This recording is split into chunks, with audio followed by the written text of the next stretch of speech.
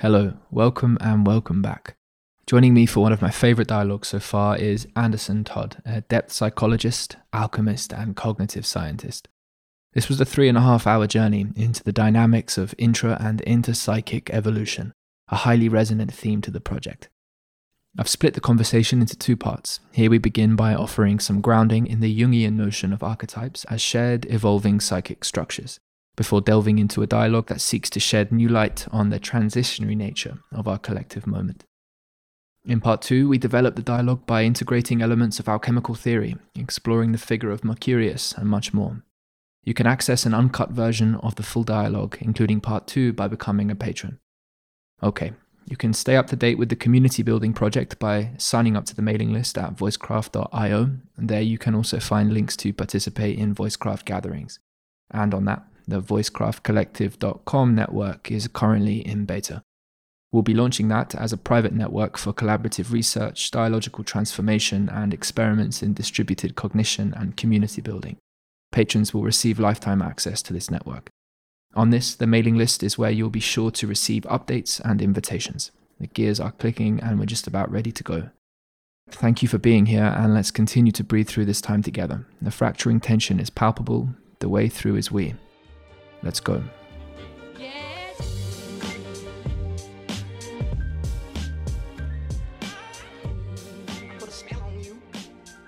Anderson, it's really lovely to have you here. Thank you so much for joining me. We stand in what feels like a clearing at the moment.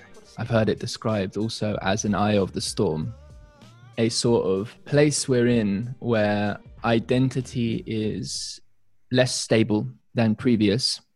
And there's a sense that it would be quite a good thing if we managed to draw together what knowledge and understanding we do collectively possess into something that was integrous and available for participation in for as many people as possible. And there's a sort of an imagistic element to all of this for me.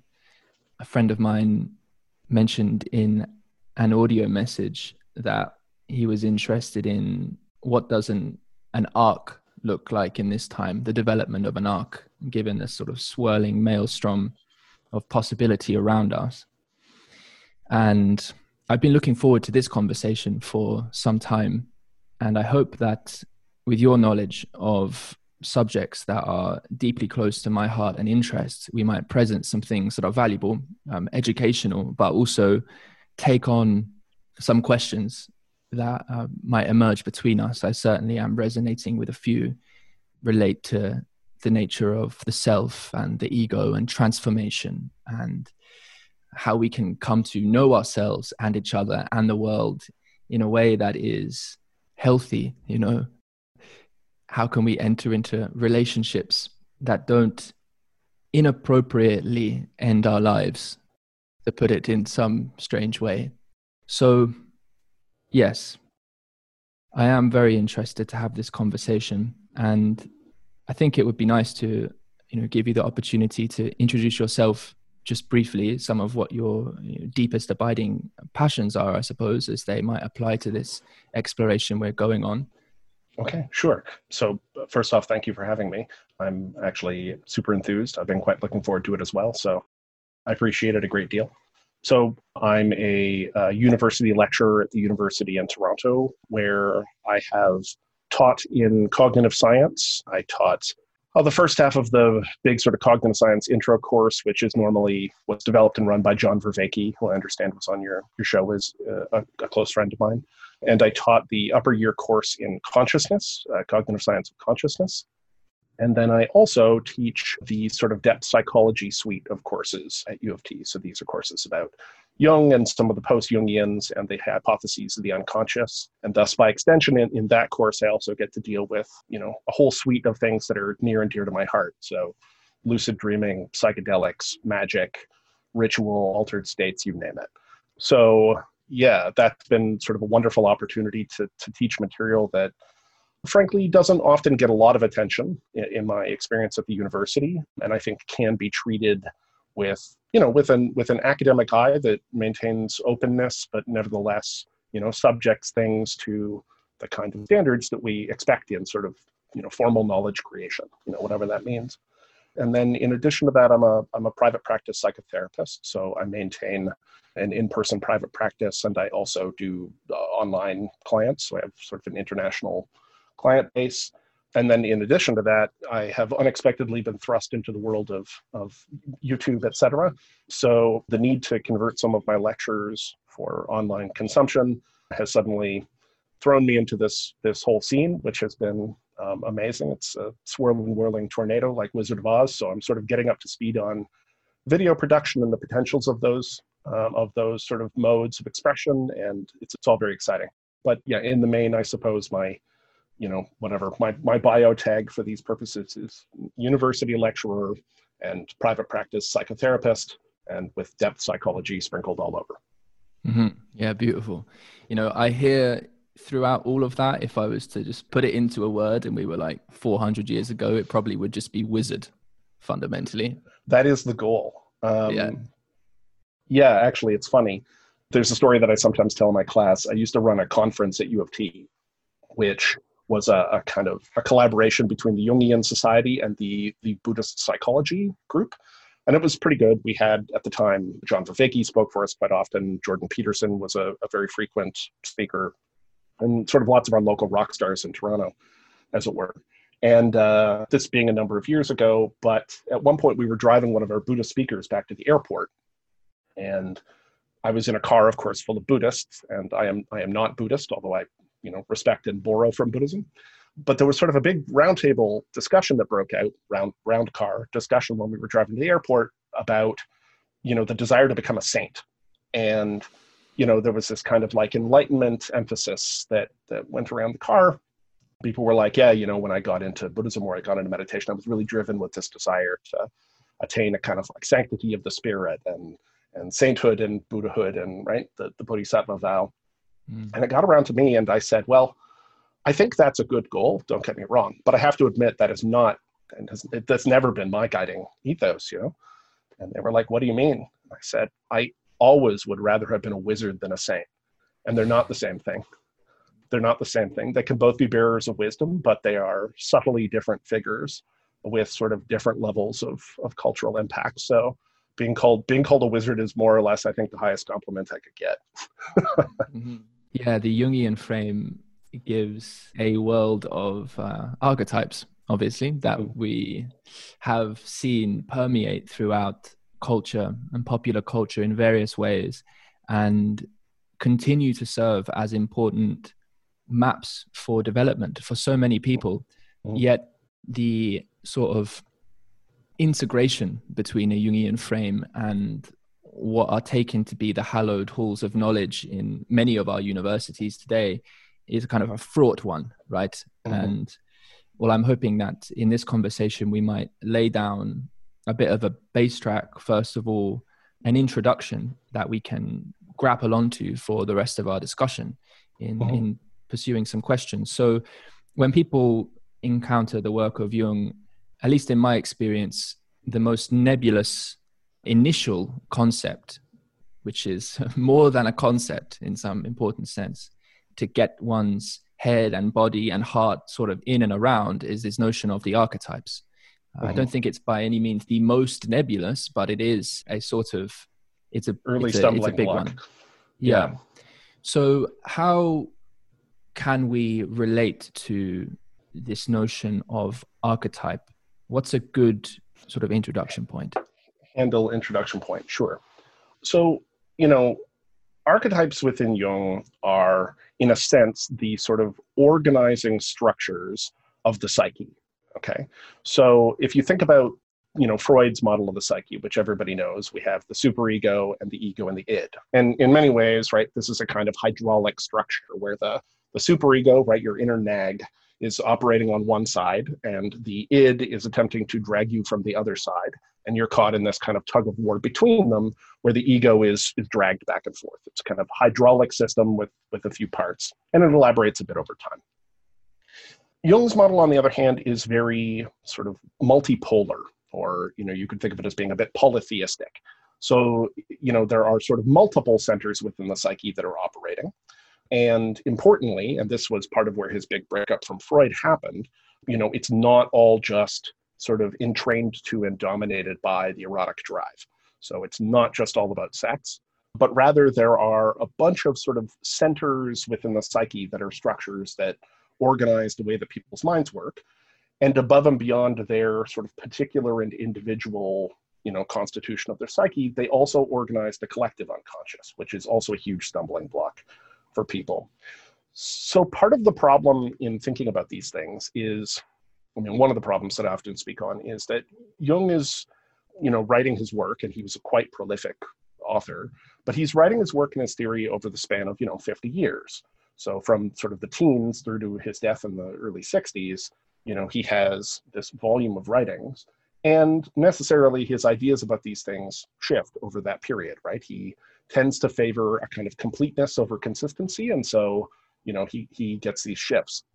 And so depending on where you come in to the timeline on the idea of archetype, you're going to get a very different sort of explanation or version of the archetype. Now, he is quite insistent that none of these descriptions, lists, or maps are sort of the thing in itself, right? That's important. So the map isn't the territory. We can talk about this stuff, but at the end of the day, it's a set of handles that we're using to understand something that in some fundamental sense is going to exceed whatever our description of model are. So you can't just come up with this neat list of archetypes, right? Shadow, ego, persona, right? That stuff is handy, but ultimately speaking, it's something of a shorthand for what's really going on. But what is the archetype, if I say an organizing principle? So we're used to thinking about archetypes, I think, when we encounter them casually in pop culture, as being sort of the core set of iconic figures that you might see in a myth or in a fairy tale. So, the king, the dragon, the warrior, right? The damsel in distress. To some extent, that's a way to think about them when we're thinking about the collective unconscious. But I think an easier way to get at these is just to consider the kinds of shared psychic structures that all of us invariably have. So to give you an example, necessarily, because of biology, everybody alive on Earth has a mother, right? Automatically, it's a given. They may not know their mother, but the point is they are going to have a relationship with the mother. They will have gestated inside of somebody. As such, right, and mammals being what they are, and humans in particular, we have a really long developmental period. We have this bonding thing. And so there is a natural kind of relationship that is formed with a mother or a caretaker. It can be a substitute caretaker. But the point is, right, in sort of most evolved standard conditions, there's going to be this bonding event that occurs between a child and a mother that is going to be pivotal to the child's sort of success and survival. And so evolution, in a sense, if you want to think about this naturalistically, preloads the sort of infant version a little bit in order to facilitate this. An example that I like to use here is geese. So geese, when they hatch out of an egg, go through a short phase called imprinting. So what happens is, the egg cracks open and the little gosling fixes its eyes on whatever's nearby and it imprints on it as the mother. Now, 99% of the time, of course, that's going to be an adult goose that is looking after the eggs. And so the gosling imprints on the goose, and then it behaves towards the goose in the ways that are adaptive for it. So if the goose walks someplace, the goslings will all toddle along after it in a little line. And these are the behaviors that we're used to seeing in nature.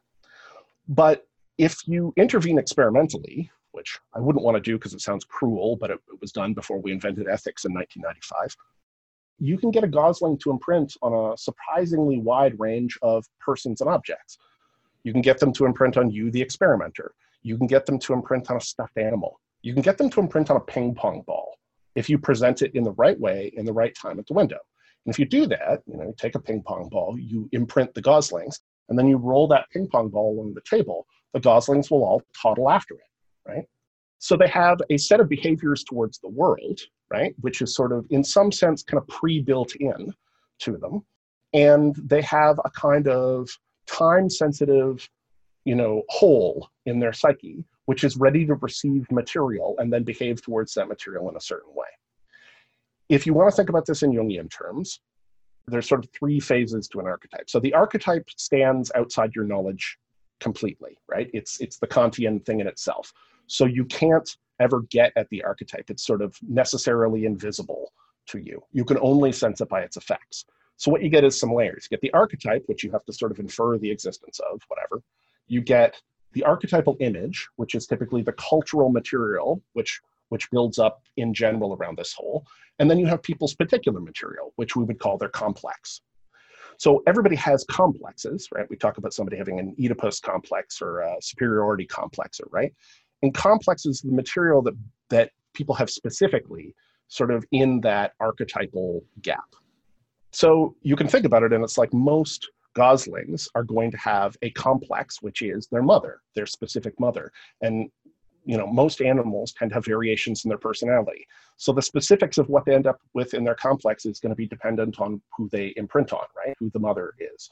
And I suppose if they have a really irritable goose mother, then they're going to have specific ideas about how geese behave. And if they end up with a really friendly goose mother, I don't know what the ranges of personality are in geese, but if they end up with a real mother goose, then they're going to end up with, right? But if they end up imprinting on a ping pong ball, then the material that they have is going to be problematic for them, probably in some way or another, right? It's going to cause them issues because the information that they're then taking through this primed system ready to receive information about the world is going to be sort of mucked up with a slightly inappropriate set of contents or a problematic set of contents. Humans have this stuff too.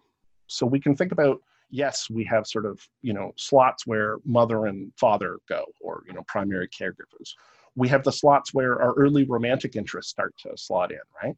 So it's not uncommon to talk to people clinically and personally, where they will tell you that, their romantic interests have heavily patterned after somebody they had a crush on when they were 11. And siblings will tend to imprint this material. And then we also develop both sort of culturally relevant, but also family culture and personally relevant images around all of the other things that are, human universals. Every human culture has a concept of war, right? A concept of war. And so the warrior is sort of a universal type among humans. There are no human groups on Earth that don't have some idea of, the wise woman or the wise man, right? Somebody who has sort of special knowledge in some sense. Humans universally have certain kinds of, sort of spiritual ideas, right? So it's a cultural universal. Culture, so far as I know, it's a cultural universal that up is associated with good and down is associated with bad. And you find that everywhere. And you can sort of think about this and think there are all sorts of reasons why those associations in play, and they're genetic and they're functional, and some of them are an outgrowth of culture. But the point is that these patterns in our thinking are sort of universal and to some extent programmed in. You can also look at, for instance, cases where human infants have responses to certain kinds of patterns for things that they have not actually encountered. There has been a bunch of experimental work that shows that infants will show a fear response to the patterns of a spider or a snake, even if they have never encountered a spider or a snake. So on one level, if provided that sort of finding holds up, you can say, well, that makes sense. Evolution probably predisposed babies not to reach for spiders, right? When we were, coming up during the evolutionary sort of arc. But above and beyond that, what it means is that you can imagine how that filters down. What it means then in turn is that that's going to pick up all this additional cultural material. If you have something that is a fearful concept and a human universal, you're going to get all kinds of additional symbolism and stuff building up from it. So that's kind of that's the gist of it. There are some other archetypes within the system, but I suppose the shorthand way to think about it is this. And this is sort of, I think, the central insight of most of the psychodynamic systems from Freud onwards. You're not one thing. You're a dynamic system of interrelating parts. And those parts are not, I'm sort of contra Freud, those parts are not mechanical subsystems. They're not hydraulic. You are a living thing made of living things, right? Which should sort of be obvious, right? We're made of living cells and living tissues. We have bacteria in us. We've got skin mites on us, right? But the same thing applies to, if you want to get purely naturalistic, our brain. Our brain is a living thing made out of individual living things, which exist in a competitive structure for resources. And the fact is that yes, we have this consciousness that we associate with sort of our whole body and whole brain that we call Anderson or Tim, but then the individual subsystems don't suddenly stop having any measure of agency, consciousness, or any of the other things just because they're slightly smaller. In fact, what you have instead is a whole bunch of these systems interacting together in a communal fashion to produce the psychic thing that you typically apply the high label to, that is you.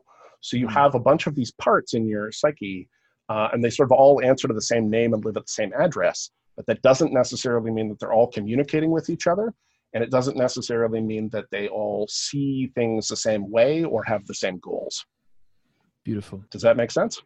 Yeah, most certainly. Thank you very much for laying that down. So let's see how to take this on then. You mentioned if we want to get really naturalistic about this, or to speak from a frame of naturalism. And I am very much open to the frame of naturalism, often distinguished, of course, from supernaturalism. So I resonate with a kind of metaphysical naturalism, in that I am not interested in kind of some black box that I'm secretly hiding from how we coherently seek to describe and relate to our world. As the thing to reach for, to then give that secret source of explanation or reason for the whole thing. Yet that term I've seen often described in ways that I actually think can be, at least at face value, unhelpful for actually really feeling into and integrating some of the ways of thinking that the Jungian frame and concordant alchemical frames might suggest we take seriously. For instance, it can often be argued that the mind plays a reduced role in the naturalist framework. Some people sometimes define away the mind, the existence of mind, somehow in ontology before we even begin the kind of conversation. And it's in the middle of this being caught between a rock and a hard place of kind of realism and idealism from a philosophy of mind perspective, that I think people have been, perhaps without the toolkit, to really look to integrate some of the Jungian stuff with a frame that's both palatable to the West, but that also speaks in a way that does a kind of feeling tone justice to the dynamics and qualitative experience of our lives, of the richness of the psyche and of the mystery of meaning. And I hope we can turn into these kind of domains. Now, I'm not seeking to sort of quibble about definitions of these terms like naturalism and what have you. I really am open to these things. But the patterns, the patterns are where it's at. And what strikes me is that just as there are kind of a metaphor that is helpful, is that just as there are organs of the body, there are organs then of the psyche. There is kind of like an inner organization of the psyche, latent patterns in potential that realize themselves in accordance with what is presented in the world. So this imprinting, and that also function together, if they do so well, in a kind of developmental direction, that we can become more of who we are, that we can realize ourselves by having or realizing how this inner, what might begin as an inner potential or cacophony, perhaps if we're not doing so well, how this can be brought into a kind of inner harmony, how this community can realize itself in a kind of self-making relationship. And then, of course, well, if there is a like an inner harmony within me, and I realize myself in part through imprinting on things in the world and coming into relation with others, then how do these patterns then flow and work at a collective level? And then perhaps we get to a little bit of a grasp on what the collective unconscious looks like. But that's a really beautiful sort of baseline you've laid down there.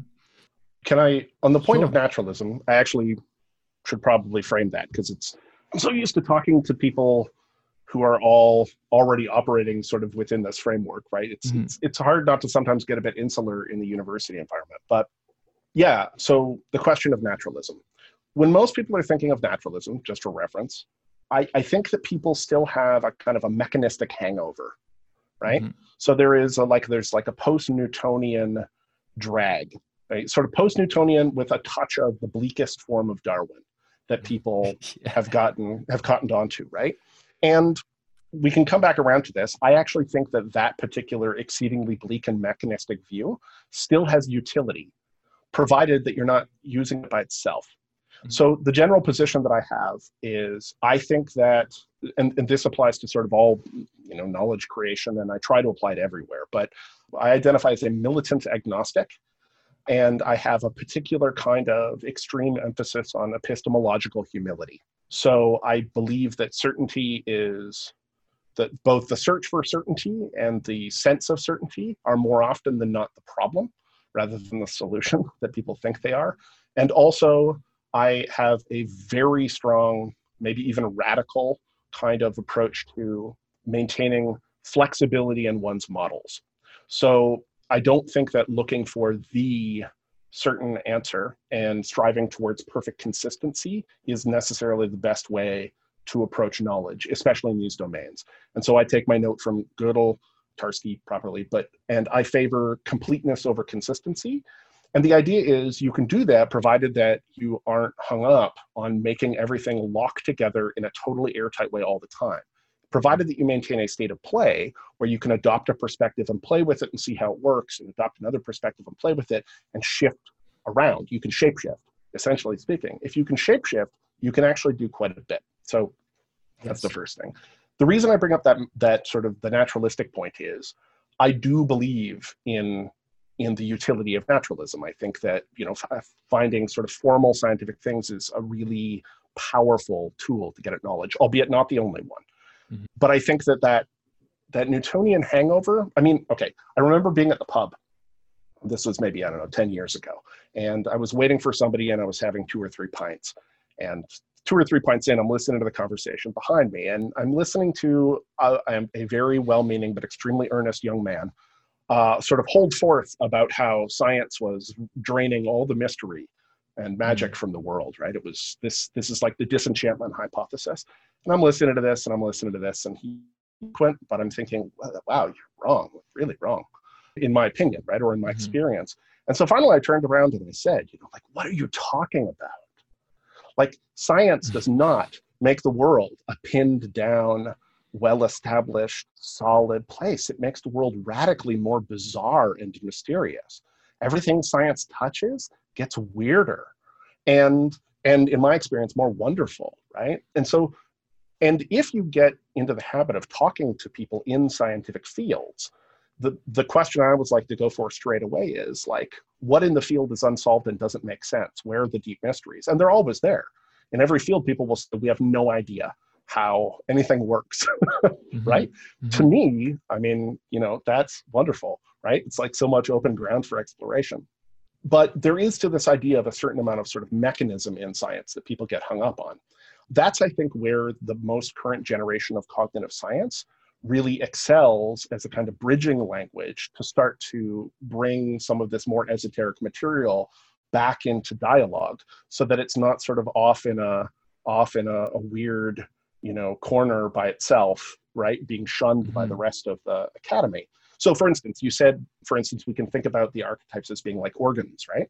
Mm-hmm. And I think that's true.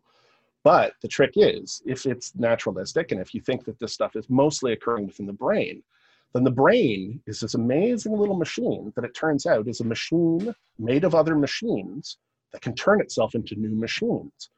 And so it's not just a set of organs, it's a set of evolving organs with relationships to each other that are shifting around. So like I sometimes say to my students, people still have this idea that the brain is like, a mass of wires and circuits. And if you cut into it, it will spark. And it's much more like a bucket of worms. The neurons are squirming around in there and replicating and connecting. And like, it's a much more organic kind of thing. And as cognitive science has incorporated things like dynamical systems theory and so on and so forth, and adopted these ideas of neuroplasticity, we start to get into a much more living and far more philosophically kind of expansive and deeply mysterious ground through which we can start to explore this stuff, but without sort of breaking the rules, if that makes sense. Anyway, yes. Yeah. No, absolutely. And I resonate with that very strongly. And I'm glad we make this link. So please. Can I ask you a question? Because I'm curious. So how did you come by, like, where does your interest in Jung and depth psych and alchemy? Where does all that emerge from? Ooh, often in those questions, I go quite developmental, but I've been doing that a bit That's fine. recently. Everything's developmental. Consciousness is inherently developmental, so it's okay. Yes. So, oh, a long story very short was the breakup of the world parents, let's say, a divorce, my parents' divorce and moving from England to Australia. Very much a kind of Garden of Eden type environment where I was afforded such wonderful educational opportunities until I was about sort of, 10 and a half, 11. And the last few years in England were pretty rough years. Yeah. And moving to Australia and having a very opposite experience in terms of schooling. So, and by the time high school sort of ended, I didn't attend a bunch of my final exams and was altogether completely disillusioned by life fundamentally. I hear you. I'm a high school dropout, so I totally hear you. Yeah, beautiful. So disillusioned with teacherly authority fundamentally, but having this kind of sort of a deep embodied sense of there being other possibilities and a deep recess of love there that was broken and hurt, but was a sort of a driving force. Which is important because we're going to skip a bunch of years now and we're going to skip into a particularly powerful psychedelic experience. I had already cultivated an interest in philosophy and fantasy and, what have you. And I traveled a bit and had been practicing meditation, had other psychedelic experiences. But this particular one was a real climactic, I wouldn't say break, but one mode of response would be break to it. And the experience was one that I've spent many years sort of writing about privately and seeking to sort of mine the gold from. And I feel it's very much relevant because I was sort of taken into what feels like a kind of timeless domain where the same kind of opportunity or spiral or circle or recursion was presented to me. And so, it was like a hyper meditation on the fundamental modes of orientation available in consciousness in response to what was overwhelming appearance of absolute chaos, just a maelstrom of dissolution that a deep part of me was seeking to hold off and resist and reject. And one feels very quickly as one orients in relation to this dynamic, whether accepting it or rejecting it or what the effect of that kind of thing is. Sure. There can be a relief and there can be, a deep kind of existential pain.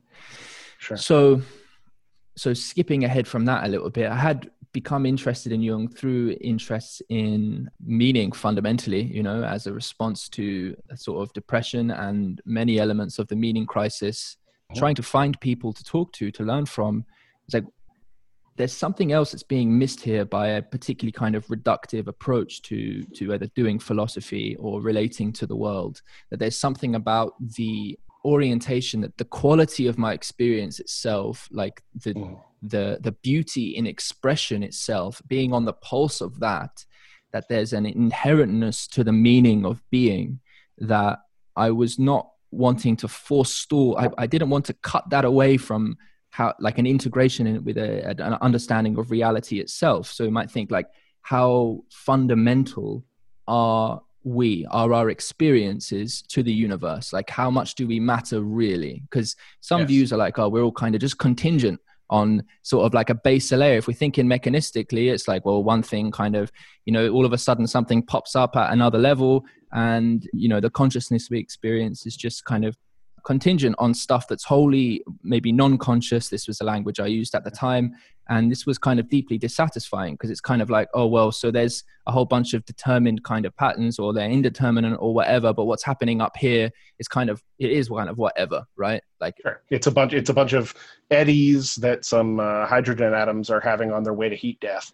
Right. Exactly. Exactly. Sure. And I was not too pleased with this, as I think many people are. So So I'm not pleased with. But you can take different views on things, and this was was still at a kind of historical point in time where I was searching for more fuller perspectives, and I remain deeply interested in how it is we can in fact realize ourselves, become who we are, and realize what is ours to do in relationship with each other in such a way that involves us deeply in the emergence, in the creation, in the co-creation of reality, of being. Now, how we want to technically make sense of that is a beautiful inquiry that we can well have.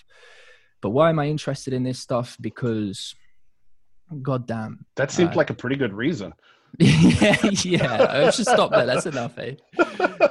Yeah, wanting to escape existential entropy in favor of co-creating the universe seems like a pretty good reason. Yeah, You're gonna do something with your time, right? Yeah, exactly. Yeah, that's interesting. There are a bunch of touch points for that. My parents are likewise divorced, although in a very an atypically amicable fashion, I'll say, which has its own drawbacks because it gave me unusual ideas about how amicable breakups are and should be. But likewise, am I allowed to ask what psychedelic in question was the experience that you had? This was psilocybin. It's about 5.5 grams of cubensis. The heroic dose. So you shot yourself out of a cannon. Right. I did. I did indeed. Yeah, I mean, it's interesting on that front alone. Just not even getting to the depth psych thing. It's, as I've said it, I've spoken on psychedelics at quite a few conferences and talks and things. And, when I was sort of first interested in doing stuff around this at the university, I got told, no, like you'll destroy your career, right? And I grew up reading, Timothy Leary and these people and, Scientific American. I was all starry-eyed reading accounts of Albert Hoffman and stuff. And everyone was like, you can't touch this. And then, there was a short period of time and suddenly I started to find the psychedelic renaissance picking up steam. And as I said, maybe first about 5 years ago, the thing that's most jarring about it is it's wonderful to see so much good new work being done, right? But it's weird for me because I'm not used to being on the winning side of a cultural argument. And to now have positions that were considered quite cranky 10 or 15 years ago. But, it seems like there's a lot more cultural receptivity. And there always was, right? At the fringe and the underground and the progressive edge. People always recognized that psychedelic experiences could be these pivotal breakthrough moments that really altered your sense of the world and yourself and what the potentials of those things could be. Like, that's why kids continued to drop mushrooms from time out of mind. Like, yeah, they're kind of fun at a party, but that's not really what's happening most of the time, because equally they're sometimes not that fun at a party. And instead you have to make confrontation with universe devouring Kali or something. Yeah. And so why have those remained current? And I think, you really put your finger on it. It's about opening up this access. Jung himself was anti-psychedelic, which is actually one of the points where he and I diverge. I think that's a remarkably culturally blinkered kind of view, given everything we know about the anthropological role of these things. But I can understand why he was wary of them, right? Because coming up in the 50s through to the early 60s, this is the period right before Tim Leary becomes completely unhinged. And God bless Leary, he was very handsome and he did a lot of good promotion, but ultimately speaking, he's the one that got Nixon to clamp down on everything and really gave the kind of an out of control vibe. Yeah, so the experience that you detail, I mean, it sounds really familiar to me. Likewise, right? There's a kind of disenchantment. And I was a high school dropout for a reason. Like, I wanted nothing to do with official structures for a long time. It took me a long time to come back around to the idea that there was something to be done there and that actually the system was shockingly more receptive to my weird ideas than I thought it would be and gave me more degrees of freedom than I expected. So I have to say, actually, the university has been quite kind to me. Not that I have no beefs with them. Of course I do. And I think that there are things that they do that are silly and need to be overhauled. But on the main point that you're getting at, I think that actually speaks to what I think is maybe kind of one of the central pillars in Jungian work, in trying to do the work. So people talk a lot about like the 3 stages of Jungian work, loosely construed. So you get like the shadow stage. And so that's like you're grappling with your shadow material, right? And then you get the slightly more difficult stage where you're encountering your anima or animus. So you're basically dealing with issues of relationship, right, with other people, and specifically sexual and romantic relationship, but to some extent parental relationship. And then there's this nebulous masterwork at the top, which is the relationship between your ego, your regular conscious self, and this capital S self. And this causes a lot of thorny confusion for people. And I'm not sure that, we're not going to be able to encapsulate it, but it's a very mystical space. And that throws off relatively conventional psychology people are used to, right? Because it's like, what are we dealing with here? This sounds like schizophrenic psychosis. And it throws off people who have a more naturalistic view, because the idea of essences, that we have a fundamental self, smells a little bit like the eternal soul. And so people get weirded out by that. But I once said to a Freudian, I had a Freudian professor in my undergrad who has since become a friend. And I went into his office hours one time. He was a Buddhist and a clinical psychologist, but also was training as a Freudian, and like old school Freudian, lying on the couch 4 days a week kind of Freudian. And so I went into his office and I said, I got to ask, like, why Freud? Like, why Freud? Yeah. Like, I was just so puzzled. Why Freud? And I didn't know him that well then. He was very deft, and he turned it around and he said, well, why Jung? Because he knew I was a Jungian, and I was sort of thrown by that. And the answer that I came up with on the spot remains, I think, in some ways, it was one of those answers that came through me, in a sense. And I said, more than of the sort of original psychodynamic theorists, Jung understands the realities of the soul. And when I say that, sometimes it throws people off because they think I mean something woo-woo. And I'm not ruling that out because, Lord knows, we've flipped our scientific models into irrelevancy every 50 years for the past 500. So let's not rule anything out yet, folks. If you think we have our model of reality nailed down, you're sorely wrong. And, there are all kinds of issues. The very first piece of work I ever did with John Vervaeke was we co-authored a paper on our theory of consciousness. And there's a reason that the theory of consciousness the issues with theories of consciousness proposed by Chalmers are called the hard problem. It's like the hard problem, so there are some big gaps. But when I say that Jung understands the realities of soul, what I mean is that he's a very careful and nuanced observer of the phenomenology of being across sort of multiple dimensions of consciousness.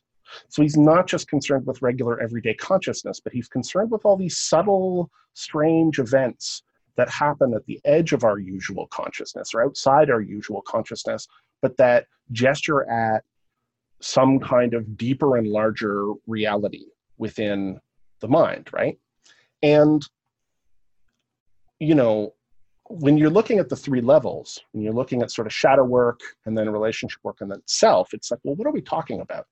And the grand scheme of that whole thing, I think, is best summarized by just saying that, the real goal of Jungian work is to gradually get the ego to understand that it's not the center of the show.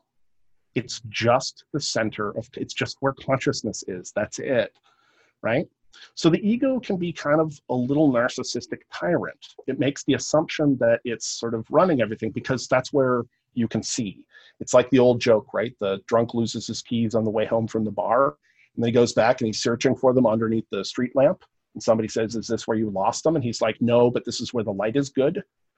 That's the way that we tend to approach the ego. We do all of our work there because the light is good.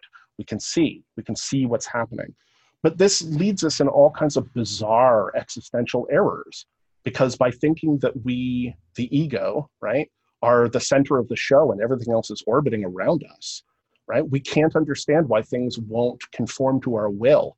We get thrown when, sort of alien presences seem to intrude on us, or we behave in ways that are contrary to our own self-image. And the idea is that gradually loosening up your ego, not destroying it in sort of the traditional sense in which, you have to obliterate the ego in, some systems. It's not that. It's just about putting the ego into proper relation so that you understand that you're not the boss of everything, right? And that doesn't lessen or negate the very special role that you as the witnessing consciousness and place of integration have. but that ultimately speaking, you're not the center of gravity in the system. There is something out in the psyche and possibly in the world, if you want to get metaphysical about it, that is orchestrating this broader movement and dynamic, right? And, when we get closer to that center, we tend to perceive things as being more richly meaningful and more organized. We get this kind of big picture gestalt integrative view. And when that really starts to spike, we get sort of like suffused with mystical levels of integration and symbolism, because that's the only language dense enough to convey any of the information that's coming at us. Which is also why, if you want to develop a relationship with the self, Jung says it's sort of indistinguishable from God. And so you don't have to be convinced existence or non-existence of God is not, what evidence could we get? You can always apply skepticism to any evidence. And you could always say that lack of evidence doesn't imply, right? Evidence or absence of evidence isn't evidence of absence. So that's not resolvable. But the point is that you do definitely have this sort of center within your psychic functioning, and it transmits in symbolism and feeling and meaning and organization. But that is also the language that it is most effectively spoken to. If you want to develop a relationship with this thing, you need to learn to speak in symbol. You need to learn to speak in ritual. You need to learn to speak in myth. And that's why every human group everywhere for all of history and prehistory, I'm about to say something really definite, but that would be the idea within this system, would be that those things develop because it facilitates this kind of communication, and it enacts this kind of communication and puts you into an appropriate relationship, if that makes sense.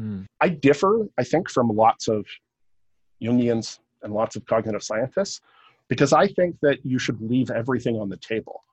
So like the hellish chaos space that you described, right? The unanswerable woe and meaningless and mechanism, and the brutal, meaningless struggle of Darwinian organisms and gene wars and all of that.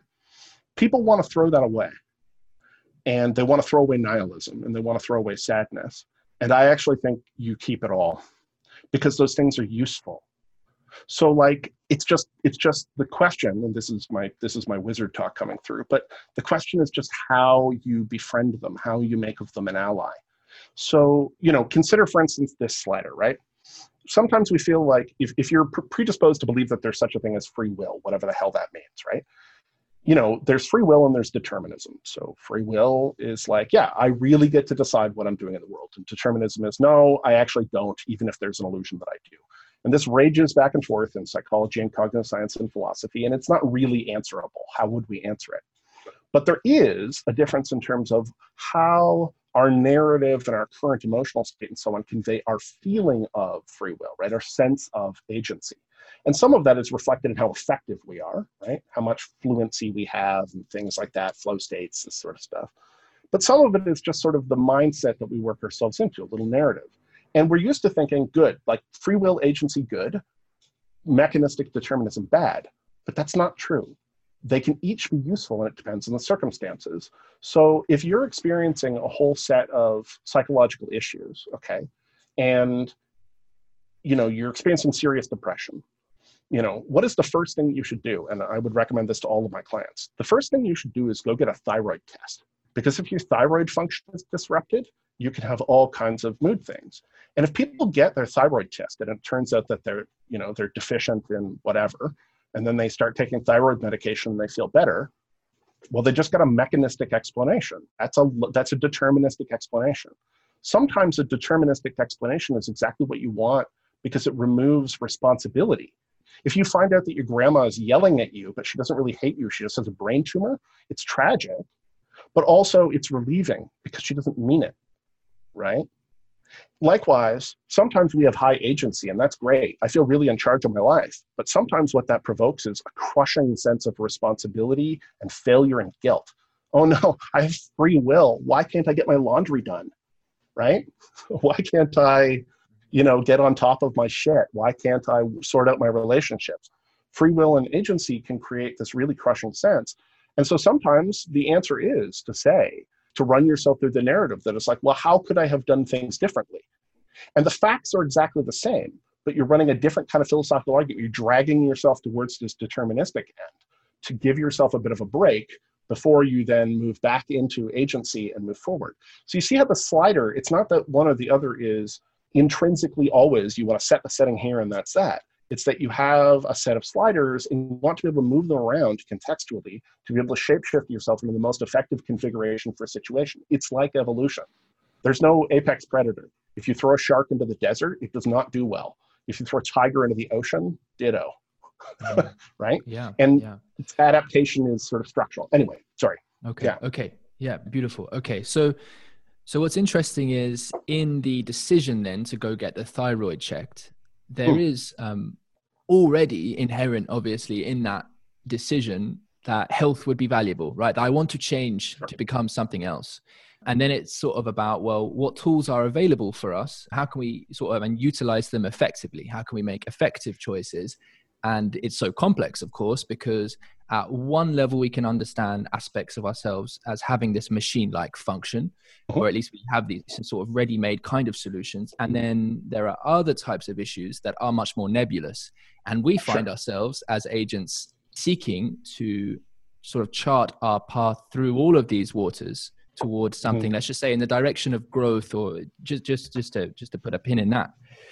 So then we can still take the frame of, well, what is it we ought move toward, right? There's still the question of ought, what ought we do, and our sort of always already present involvement in action, even inaction as an action, because the world is changing and it's having effects. And so one of the challenges of this moment is that we are, as a collective, unsure about, I think, the future fundamentally. And there are people who have got ideas, right? Yeah. And I'm so glad for that.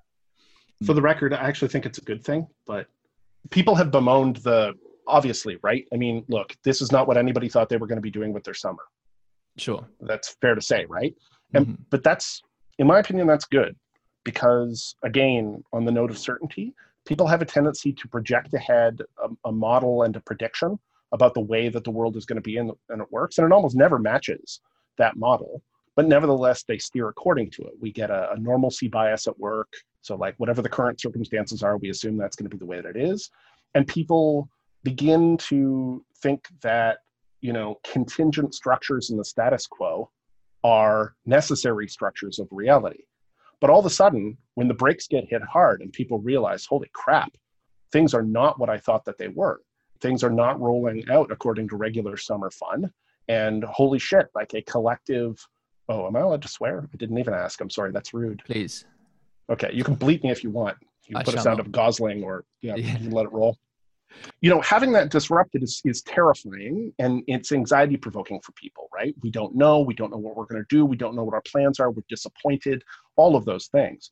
But at the same time, what it does is it shakes up this tightly bound sense of where things are going. And in that sense, right, it suddenly opens up the possibility. I don't think it's coincidental that the social uprisings that are happening in the wake of such a large disruption. A disruption that large does all the things that people politically point out, right? It has showed the ineptness of certain governments and the sort of crass two-facedness and self-interest of some parties. And I'm not going to get too political. Maybe I already did. And on top of that, it shows a certain kind of precarity. It's like, oh, wow, like things fall apart. But also it's like, wait, if things do not have to be the way that they were yesterday, if indeed they are already not that, what can they be? Yes. And once people start to get over their initial anxiety, and then they're, stir crazy and bored, right? I can think of worse things for stir crazy boredom to be poured into than writing injustice. And so I think that in some ways it's kind of a wake-up call to have a global event of this scale. And although it's freaked everybody out and everybody has lingered on the sort of negative qualities, emotionally speaking, of it, I think that actually the net is probably positive in the same way that a bad trip can be good for you. Yes. Well, we are... Sorry, I'm straying off script. No.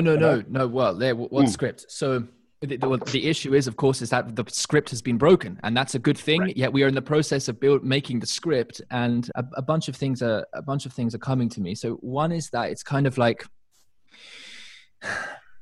if we find ourselves in an addiction, certain ways of thinking, patterns of behavior, it's often the case that reaching a certain kind of rock bottom is very, very useful in enabling this reorientation, right? There's been a sort of breaking apart and an opportunity for a full enough dissolution so as to reorient and to reintegrate in a way that's more aligned with something that's genuinely healthy. But an issue is that, well, what if that moment of hitting the rock bottom actually wasn't quite sufficient enough, and we've clasped back on and maybe re-embed part of the issue, or take ourselves to have finally solved it, but actually haven't, but we've become only more ardent in our commitment to that new pattern of action. There's an importance in reaching a ground that is open enough to be appropriately seeded. And so Sure. If you allow me, Anderson, I want to try and put quite a few more pieces together. I sense this potential, and there's a question that's like 3 or 4 pieces away from me that wants to come out, and I really sense you have something to deepen of it. So when we undergo these processes of development, these juncture points in life where we have the opportunity to reorient, that's helpful. But we want to, it's like, but when we do that, we also need the context itself to be enabling of continued of that new behavior. So, if someone comes to an understanding that they really have to kick this particular habit, but then re-enters the same social group, there might be something that draws them back. So the context itself has to be enabling in some sense, as a reciprocal relationship there between sort of agent and arena in John's language, self and context, self and world, self and other.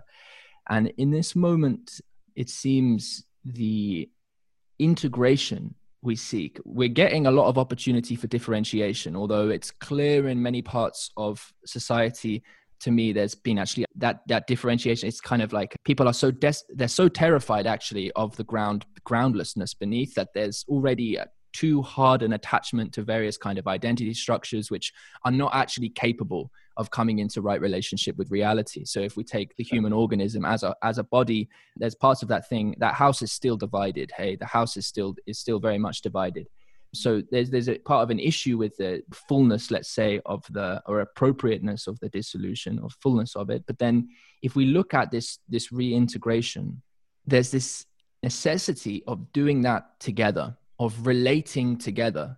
And we are absent, it seems to me, so many of the structures that would be really helpful in this. So we talk about an ecology of practices that's important, and that might be to help bring the different parts of us, our psyche, into a certain kind of alignment, to be afforded the developmental opportunity to become more of a sort of a whole and together and integrous human being.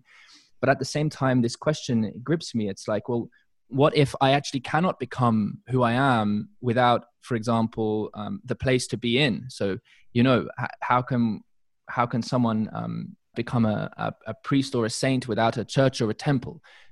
How can we become sort of loving members of community without genuine community? And the other piece to kind of bring in is that I'm very interested in this question of what is it, how can we consider what an emergence of a kind of novel archetypal patterns might be, novel archetypal forms? And my sense is that an area of real possibility is to consider the kind of emergence possible if a certain group of people are able to be together in relationship and involve themselves in certain kinds of differentiating and integrating processes, in touch with the world.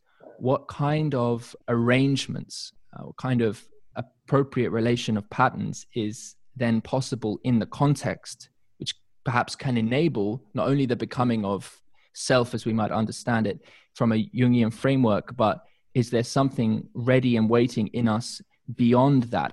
I'm not saying that, I'm not saying we're right here yet. There's still other pieces to presence, but as a sort of broad direction of where I would love to turn this inquiry eventually. It's like, how can we come together to realize that which is an arc? You know, it is something of sustenance and fructifying possibility that can have us become who we are and live well and prosper throughout the coming time. Yeah. Okay. So that was a lot of material on the table, but I think I can weave it. Yes. So, I mean, you know, one thing is you mentioned this, you know, the kind of trying to get ourselves into a social relatedness. And I would say that certainly one of the central points in my own work is about attempting to explore the implications and mechanics of all the stuff that I've talked about relative to transjectivity. So the fact that psychic events are simultaneously pointing inwards and outwards. Mm-hmm. So that means some important things, right? And so among other things, it means that our usual Cartesian idea of our mind as a closed off little thing is basically horseshit. And it's just wrong in a lot of ways, because there's a sense in which our imitative patterns and relationships, all of our culture and language and stuff, tie us together into kind of distributed cognition. And that's just natural to humans. It's what we do, right? Literacy is acquired, but speech is just like, we just pick up languages because we are talkers. We're not the only talkers. There are other animals that communicate, but nobody else. Maybe whales once we crack the code, but I doubt it. I think we're the only ones on this particular ball that are talking at this level, machine elves on DMT notwithstanding. So we're the only ones who are employing this particular kind of networking. So like, is there something that's built into us? Yeah, our capacity for distributed cognition. But in a sense, right, it's really, if you look at the perspective this way, that's an outgrowth of what we already are. See, we're used to thinking of ourselves as these single individuals, and then we network the individuals together. But really, we're not individual. We're very dividual, right? There is a unifying principle in the same way as there's a unifying principle in the solar system, but that doesn't mean that everything in the solar system is one fused solid mass. Mm-hmm. There are dynamics and orbits, and, right? There's a lot going on, right? Comets shooting through and stuff. Nevertheless, the sun is in the center. That's the power source, and it's the gravity that's binding the system together into a sensible whole. And everything is going through its cosmic, you know, ballet around that. But in turn, right, the way that we're relating to each other, you know, is also, it's built in. Our brains do not distinguish closely between internal events and external events. And so we're already networked together. So that's the capacity. It's that capacity, and it's the adaptivity, right? It's the adaptiveness that comes with that. So even something like when we're talking about simultaneously differentiating and integrating, right? So, you know, you differentiate, you pull things apart, you integrate, you knit them together. And if you simultaneously integrate and differentiate, you complexify. Literally, that's what happens when you're talking about organs. You know, you get a single cell, right? Well, two, I guess, sperm and egg. And then the single cell becomes a little blastocyte. And when that starts to stem cell itself into separate organs, it differentiates, it organizes, right? They take on special functions. They're simultaneously separating it out, becoming different, but also maintaining dense connections. We've done that. That's civilization. I mean, specialist roles. The fact that we do not all do the same tasks in the village every day, right, is an indication already that we've done that. Now, I don't think that complexity is an inherent goal. So complexity is, again, a fittedness condition. Something can be too complex. Something can be too complex. Civilizations can be too complex. Homer Dixon has a good analysis of this, Thomas Homer Dixon, where he basically says, you know, once a civilization gets to a point where of certain complexity, too much of its energy budget gets eaten up just in maintaining those structures, and then it collapses in on itself, right? And it's possible that we're quite close to steering in that direction, that we need to be less complex. But at the same time, and you sort of alluded to this, we're kind of in unmapped territory. And I mean, in a very important, realistic way. And in a way that I think, barring the extinction of our species, there are certain aspects of where we've gotten to now that aren't about to ratchet down. So Jung talks about this a bit in his book Ion. He talks, I mean, it's a very unusual, fascinating, weird, frightening, delicious book. It's a great book. It's very difficult, but it's good. He talks a lot about astrology. And so he's using sort of metaphors of the precession of the the astrological types of these like 2,000 year long or 2,500 year long cycles. And so, you know, he talks about how the age of Pisces, the two fish, is the Christian era, and it's dominated by the fish myths of the Christian era. And then theoretically, we're now phasing into the age of Aquarius, cue musical. And his point is that the transition into the age of Aquarius is going to be marked by this change in collective and personal unconscious, that it's going to be marked by new structures of civilization on the scale and complexity and degree of integrated meaning as the church had in Europe in its heyday, right? Well, we're talking about something that is binding together the efforts and experience of vast swaths of people and what they think is meaningful.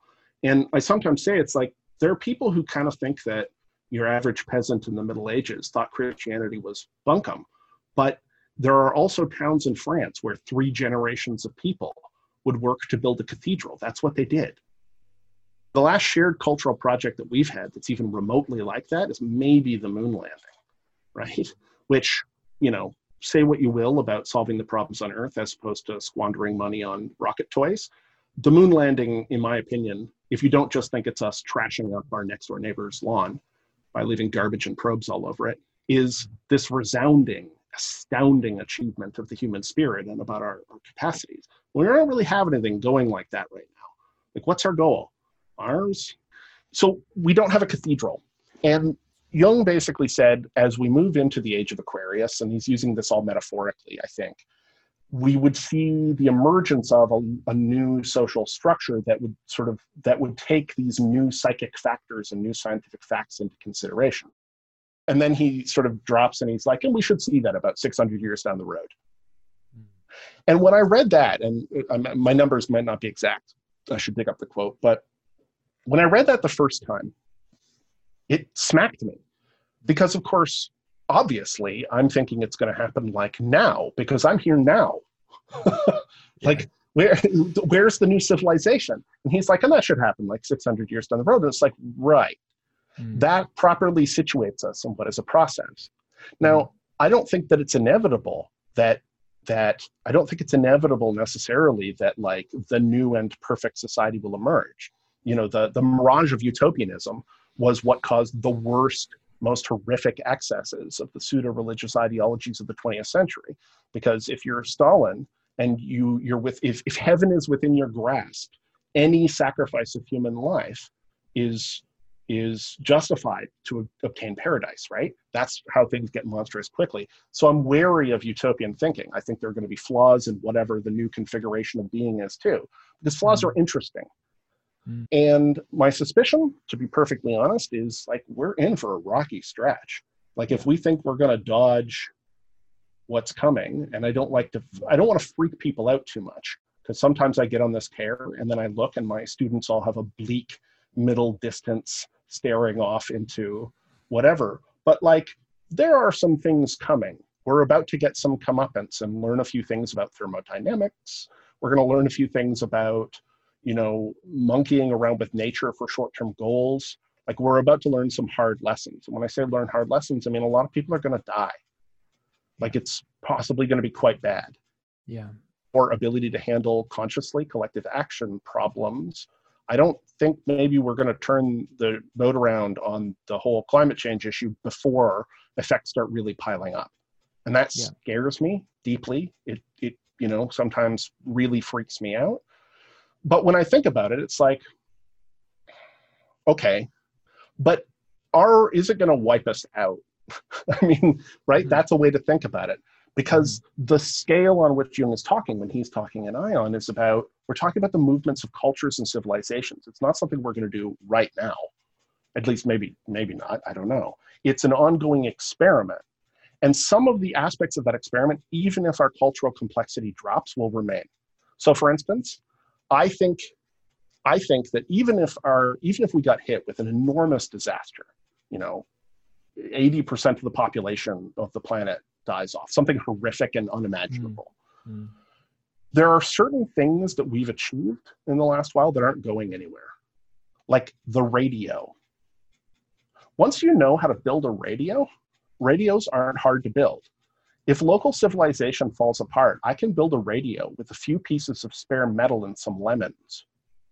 that means that radio communications, in my opinion, unless we, if we drop down to total like caveman cannibalistic savagery or something, then that's a different story. But like, even if these sort of large scale, tightly specialized, right? If we enter something that's a really scary prospect for a lot of people, there are certain things that just aren't going away. And so I suspect that probably we're going to see a certain amount of return to the natural bounds and balance of what the planet can handle in terms of our activities. But also, we're going to go back to that level of integration, having carried with us the fruits of having made this excursion and this weird experiment into our current thing, if that makes sense. Absolutely. So what we're going to get, I don't think is written. I don't think it's written. I don't think it's pre-programmed. I think it's a grand experiment, because that's what life is, evolutionarily speaking. And, what's the guiding thing? I don't know, flourishing. But that can mean a lot of different things, like it can in our own lives. Sometimes flourishing is, building up all of our resources, and sometimes it's shedding them. And sometimes it's activity, and sometimes it's repose. And there isn't a single answer. It's situational.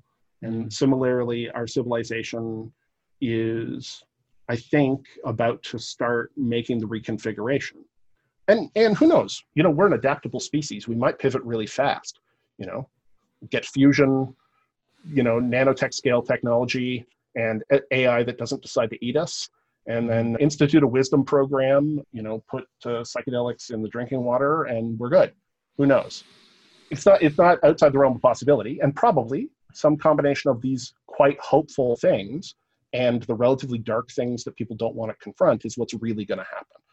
Have you ever read Hermann Hesse's The Glass Bead Game? Yes. Yeah. I haven't finished it, but I have been reading, yeah. Yeah. So that's one of my favorite novels.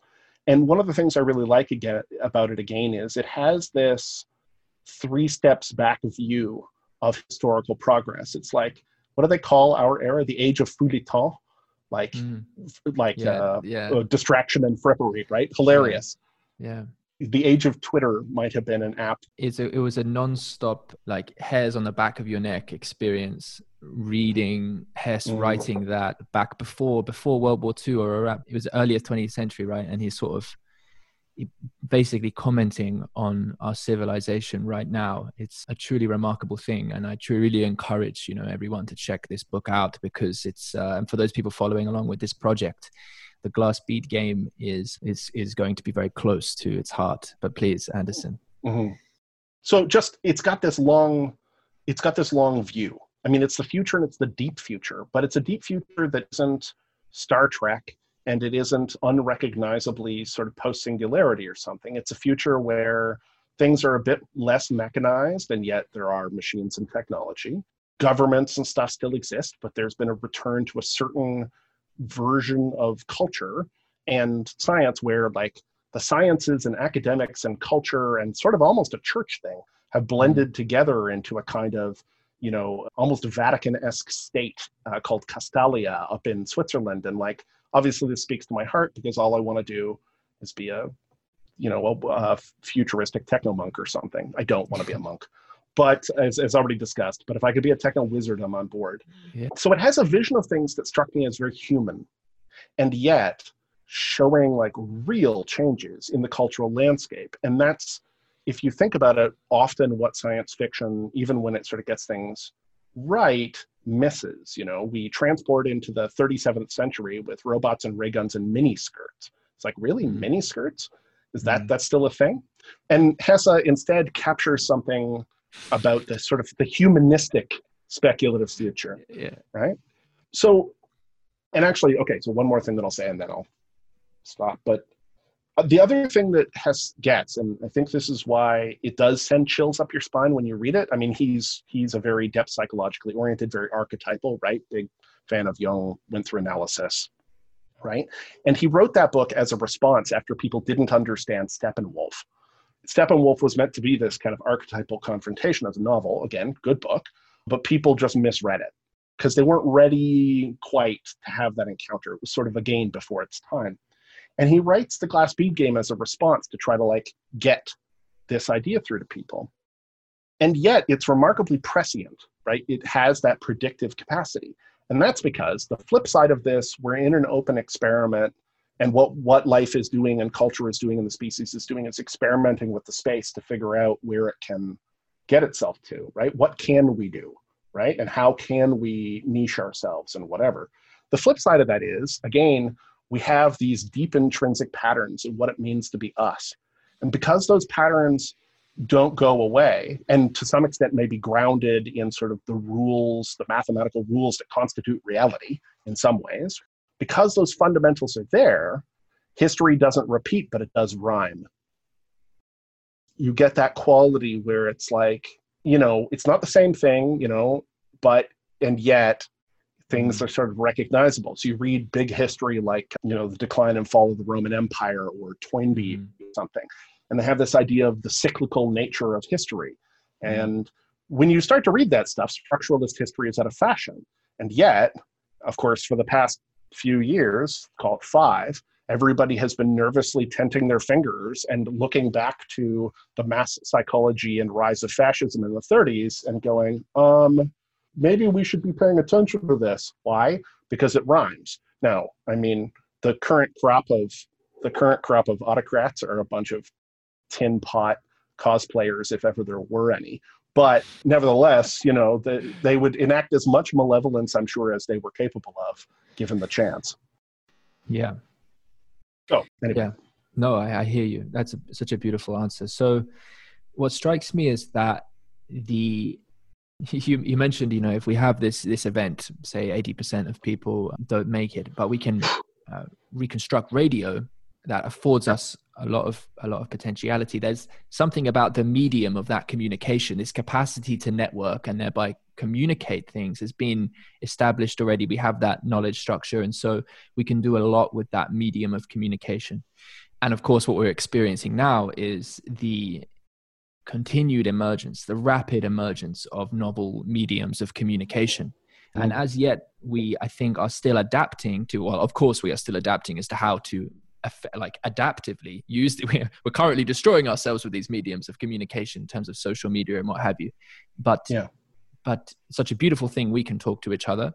And what would it be like to, and of course, this is something I'm very interested in, to have 6, 8, 10, 20, 50, 100 more people network together in conversation. We don't have to limit it to language. Actually, we can use all different forms of representation making. This is the aim. This is the vision.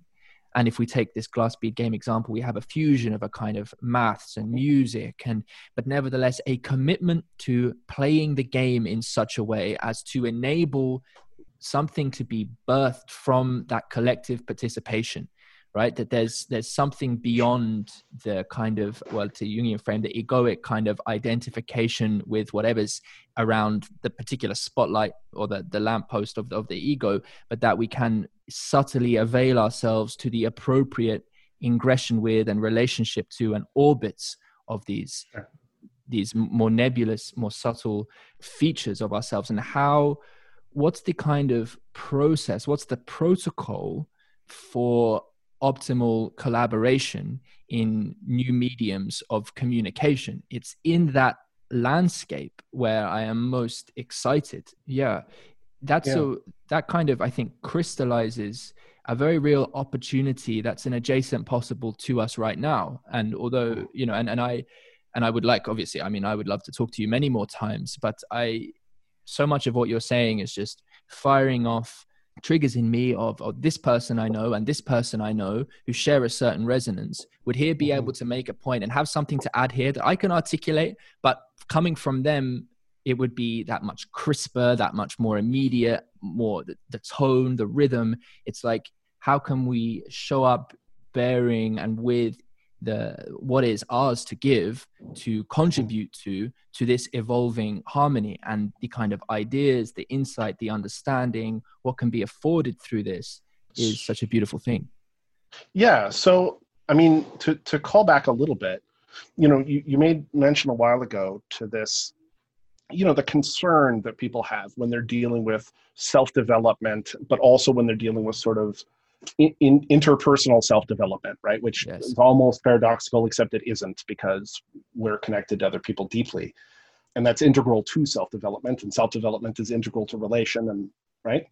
And you expressed with no small concern, and I think some justification, that's like, well, what if, we dissolve this thing down and we break it down and we build something back up, but there's something left over of the old thing. There's kind of an impurity that remains. And it's like, yeah, that's an understandable concern, but also that's the work.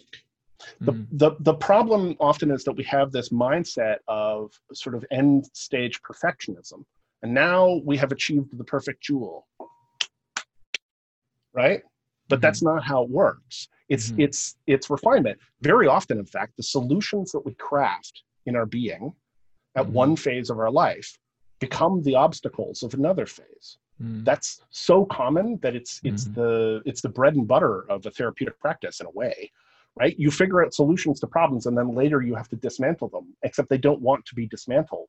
And maybe you don't want to dismantle them, but they're the things causing you the problem. It's like fixation and an insight problem. You figured out how to connect the dots as a kid, and now you can't solve the 9 dot. And that's a feature partly, I think, of what you're talking about. John Vervaeke, a close friend and colleague and collaborator of mine, when he talks about cognitive science as a discipline, he talks about it as being an interdisciplinary work, which is existing at the intersection of a bunch of cognate disciplines: philosophy and psychology and mathematics and anthropology and computer science and artificial intelligence. And, it draws all these things in, and it attempts to find a formulating language that bridges those things. And he talks about sort of some visions of cognitive science, right? And the weak version is generic nominalism, the cognitive sciences, right? So that just means all of those things are under an umbrella, but they have nothing to add to each other when talking about understanding the mind. And then he talks about the middle ground, and the middle ground is, oh bugger, am I going to remember what this is called? I don't remember the middle ground. We'll come back to that.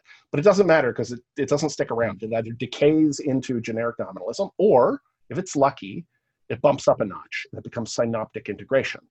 So what's synoptic integration? Well, you can imagine a conference that's an interfaith dialogue. You get some Buddhists and you get some Christians, and you have them start talking. Like, so what are you talking about? And maybe they'll just, talk over the lunch bar, but never discuss deep realities, in which case they're at this end and it's, never the twain shall meet. Or maybe they have some interesting exchange and insights, but it doesn't kind of connect, and they walk away. But maybe what happens is that they connect so deeply that they begin to form an analogical metaphorical language that lets them bridge insights back and forth, and they start to turn into something new. Synoptic integration is the growth of this syncretic synthetic thing that emerges, that possesses strengths and abilities from the two things that composed it, and yet transcends them in important respects. That's a really interesting way of thinking about bringing together disparate fields, and cognitive science is one of the most interdisciplinary things out there. That's one of the reasons I love it, because you can talk about anything, and every discipline thinks it's the master discipline, but cognitive science is the master discipline, unless the master discipline is alchemy. But also, as I argued recently, cognitive science is alchemy. Yes. But here's the thing, that's all very abstract, and it's hard to grasp. So here's something that's easier to grasp that I often use. The trick to getting this communication and symbolic exchange and all this cultural material and finding our way forward is a good house party. And I mean that in a non-glib way. Think about what it takes to throw a good house party. You can throw a house party and it can decay into generic nominalism. Your one group of friends are over there dominating the kitchen. They've got there's another group out here by the stereo, and they're not interacting with each other. And the point of a good house party, of course, is to bring together, often to curate some disparate social streams of your friends, right? Or you might get a few meaningful jokes, and maybe 2 of your friends go home with each other and you didn't expect that, and you get some good conversations or whatever, but then the groups fall back and you interact with them.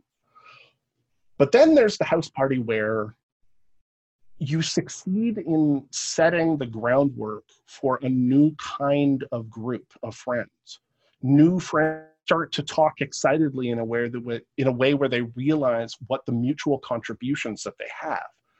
Those are the kinds of house parties where you walk out and you say, that was one for the ages. because everybody, you can't let the energy go. Everybody stays up till 6 a.m.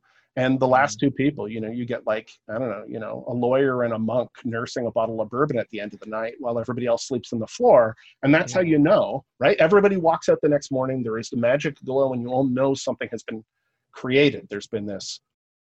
And so many things that occur in the fringe, in the social experimental realm, seek to create those conditions. I mean, that's Burning Man in a nutshell.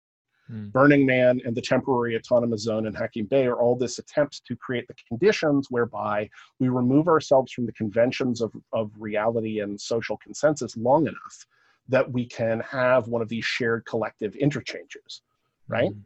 Now, if you ask me, the exoticism of being out in the desert and not having enough water, and then the commercial interests and whatever, like it got decayed. Think about things that happen. I've never been to Burning Man, I should add. I keep getting invited, but I write a novel over Labor Day weekend every year, and so I can never go. I guess they don't have it this year, or I haven't looked. Think about the original idea before it was 30,000 people out on the playa. And the original idea is like a highly ritual action. It's a space and a time that are apart from space and time. It's a desert, which is a traditional space that you go into to confront the deeper and bleaker realities. It's not conventionally life-sustaining. It's hard to deal with. It's empty. For the West, particularly, the god of the book is the god of the desert. And the three great monotheistic religions are religions of the book, desert religions.